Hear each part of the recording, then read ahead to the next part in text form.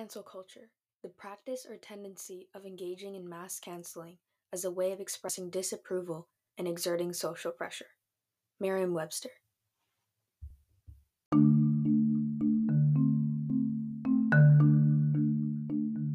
Welcome to Uneducated, where we explore a trending, controversial topic from an unbiased perspective to spread knowledge to everyone and start conversations outside of this space. For our very first episode, let's begin with the infamous subject of cancel culture.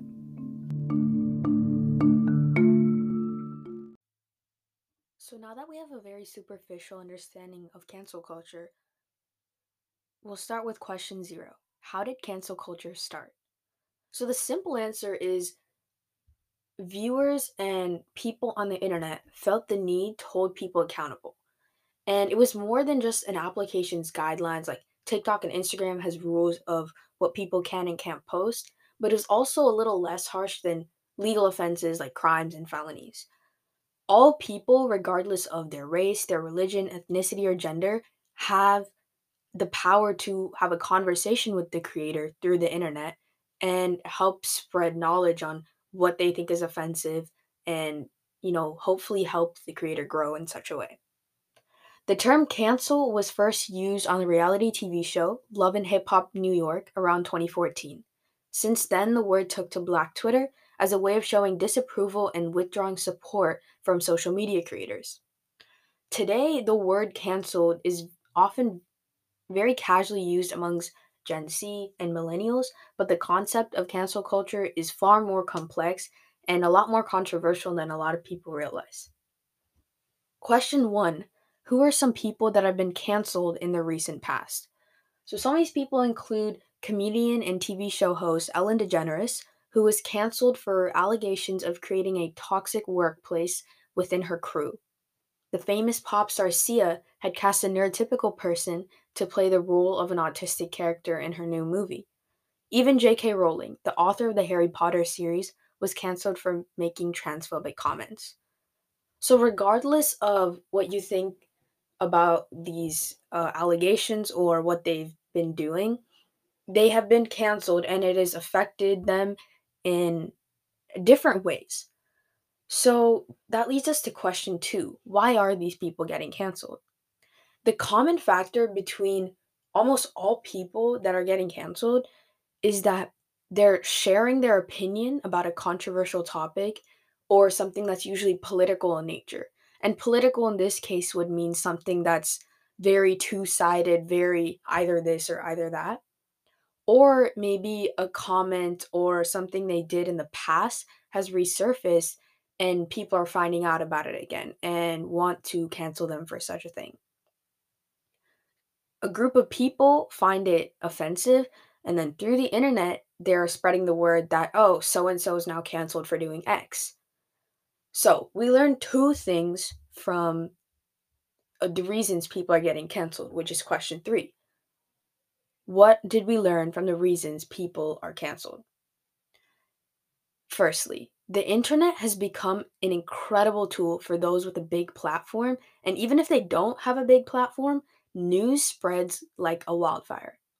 We as a society have given the internet so much power, which is why celebrities and influencers will do anything to save themselves from the hatred or the scrutiny they would receive. Times have changed since our childhood, which is the second thing, and the internet is what's causing this change. It has globalized our world and everything spreads so much faster, like I mentioned before. This also includes that many things that were tolerable in the past and were socially acceptable are not now. And the internet is kind of threatening in that way. It's making a statement that says nothing goes unnoticed and it's easier to catch offensive behavior. People now feel more powerful with that platform they have or the platform they don't have, but the internet gives them a voice and they feel to lash out at anything they don't like. But as a social media influencer, you must understand that people will always hate regardless of what you are doing. But the strength you have to continue is entirely up to your platform and how you grow from that. The rate at which a person grows on social media is often correlated to how often they get canceled. And the time where they start to get really popular is where people will start going and digging through their past and trying to find something that they did to try to cancel them now, to try to stop them from getting popular. Sienna Mae Gomez is a good example of what happened. She was spreading body positivity for a long time. And right as she started getting really popular and gaining that edge, um, she was accused of sexual assault on someone she was talking to at the time. And things like this is what really became controversial, and she got a lot of hate for it, obviously. And now we don't see much of her anymore because of this. This is just a question for why have more topics become sensitive or unpopular today? The real answer is society has always been this way. We just never heard about it. In the mid 1900s, white people would freak out when a black person sat next to them on a bus. Or centuries ago, people were executed in Europe for talking bad about the church. But back then, only powerful people had a voice, like the aristocrats. But today, technology has given even the average person anywhere the access to the world. But along with the access to the world, they're given access to be more offended by everything they're exposed to. When I say offended in this case, that refers to the subjective feeling of one person.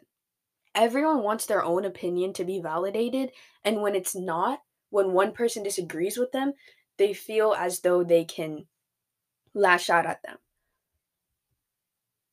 Society has always been teaching us how to play the victim game because humans figured out you can get special treatment when you act like you need pity, or when other people attack you, people feel bad for you. But if everyone goes around begging victim, it seems like more things in our world are harmful to others, and eventually that topic or that idea becomes taboo because people are too afraid to unpack what the issue really is. This is why we stay away from quote unquote political topics at Thanksgiving and Christmas, because the incessant arguing about abortion or Black Lives Matter or the LGBTQ plus community is two sided. It's too argumentative. And even though it's not even political in this case, people call it that because it's very controversial. It's very sided. It's very you could argue about this for so long without figuring out the root cause behind why people believe what they believe. Deviating that from a little bit, we have question 5. What does canceled really mean? So as I mentioned before, it's become a lot more complex, and there's no set of rules of how this would affect someone's life. So usually we see support for this influencers withdrawn in the form of like not buying their content or from buying from their franchises. The consequences are only reflected on their social standing and their financial status, not really legally or again the crimes and felonies and that sort. Immediately they will lose some money because maybe their employer has like taken a step back to evaluate the situation, but they will return to work again. Think of it more as a temporary suspension because they don't want to create more drama around what's already happening. Depending on how famous this person is or how badly they were accused of something, will show how well they bounce back from getting canceled. So, for example, the Kardashians gained their fame through their reality TV show, Keeping Up with the Kardashians. And they've been involved in many scandals since then. But the difference is these scandals have helped them grow. They gain popularity, obviously, because so many people are talking about them. Even if it's a negative way, people always say publicity is publicity. It doesn't matter what's if it's bad or not. So getting canceled for some people could help out in a way, but being one of the richest families on the internet, this didn't affect them much financially because they have money. So obviously they can easily bounce back from this and, return to life as normal.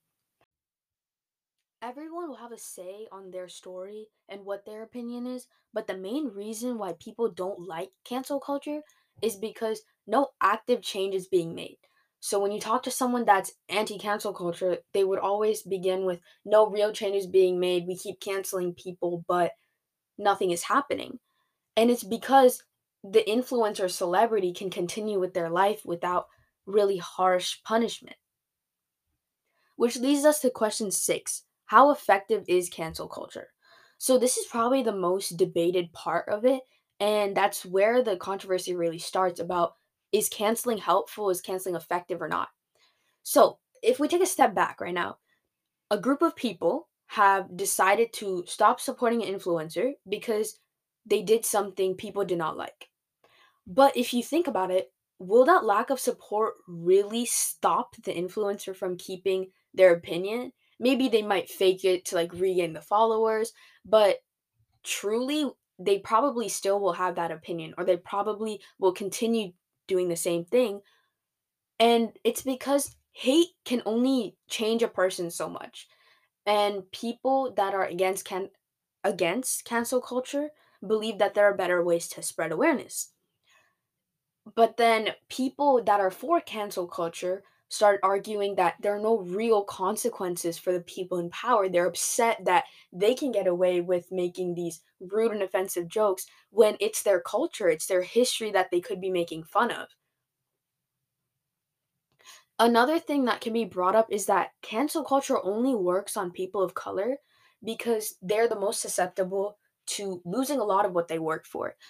A lot of systems in this country, especially in the United States, have been placed against a lot of people of color, which is something we'll get into in a future podcast. But for now, a lot of people of color that have been canceled do not bounce back as well as others. So people that are against cancel culture argue that viewpoint is a lot better of a method to change a person's perspective because from a young age you are influenced by everything around you. Everyone formulates an opinion based on their past knowledge, and when you grow up around the same ideals and everyone is believing the same thing, you're obviously going to start believing it even if you don't fully understand why they do. For example, in religion, a lot of children blindly follow what their parents say for a really long time, and then they lose touch with their faith, or they simply like abandon it because they've been forced into it or they don't understand what's really going on behind it. But only do once they learn about their religion or the culture they grew up with or explore a new religion that really connects with them, do they start coming back to it. And that goes to say like everyone wants to keep their own opinion because it's simply an influence of their world. People that are against cancel culture believe that calling culture is better. So, which leads us to question 8. What does calling out do? Calling a person out for their actions makes them aware of what they have done. So, it's different from cancel culture because instead of completely erasing a person or kind of pushing them out of the sphere of the internet, it can educate them and encourage them to change their behavior. Also, it can show others who are doing a similar thing that they are wrong too without explicitly calling them out. If they continue their opinion after that, obviously that's what they believe and we don't have the power to change them, but we can only do so much with education in that way. Question 9. What does cancel culture mean to you? In a study done by Pew Research, a group of liberals, conservatives, Democratic leaning, and Republican leaning individuals of all age groups were asked to define cancel culture. All groups except conservatives agreed that the definition of cancel culture is 60% in quotes, actions taken to hold others accountable. Conservatives and leaning Republicans include the definition of cancel culture to be censorship of history and speech, mean spirited actions causing harm, and people canceling anyone they disagree with, an attack on traditional American society. While liberals and leaning Democrats agree with the idea that it is a way to call people out for racism, sexism, homophobia, etc., and it is a misrepresentation of people's actions. So, when we look at these results, we're seeing very different definitions of what cancel culture means to a person. And this is what our question 10 is. Where is the line between holding people accountable and canceling simply to cancel? Some people believe that cancel culture has gotten to be more aggressive and way more out of control than what it was originally intended for. As I mentioned before, the origin of cancel culture was to help helpless people take a stand and not run people's life into the ground and try to erase them from society. Because, firstly, that's not working. They can still easily bounce back from this, like I mentioned. And second, the toxicity behind it is not helping anyone grow. The reason this is happening is because the term cancel culture is tainted with the toxic and threat that's put up behind it. Many different problems have come from this one umbrella term, and that is what people who are against cancel culture hate. Question 11. If cancel culture is not making change, what is? In reality, nothing is actually making change. Maybe some employers of an influencer could give them consequences by firing them, not giving them brand deals, so, consequences of that sort. That is out of the public's hands, and that's merely a side effect of what canceling is. There are some people who also believe that cancel culture is just not real. And in a way, they are correct because one person as an individual does not have the power to cut off someone from the world because there will always be someone out there that supports them, and there will always be someone who buys buys from their franchises or watches their content. So the only thing that could really help them is by doing real education in a harmless and innocent way. This is quite invigorating for some people because they've been mistreated for so long and they've tried being kind and they've tried being harmless for so long, but it's simply not working anymore.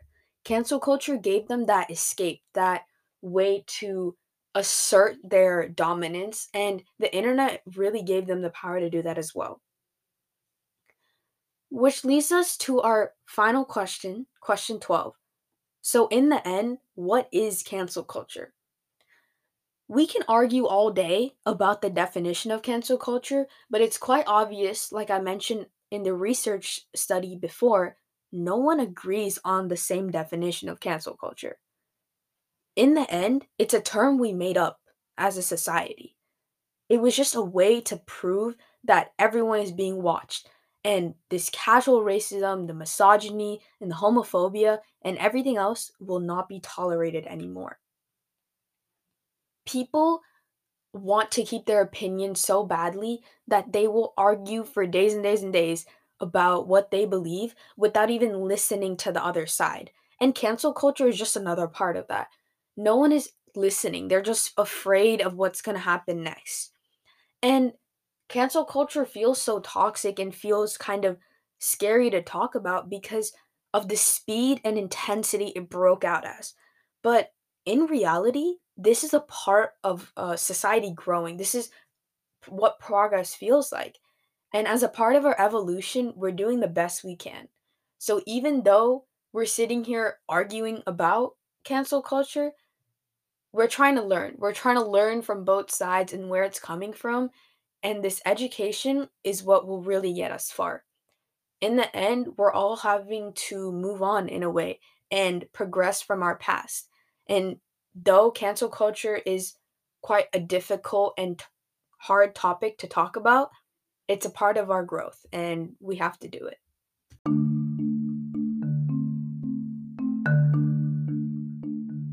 for listening to the first podcast of Uneducated. I would love to know your thoughts, and please leave any suggestions you have for future episodes. Thank you for listening, and I'll see you in the next one.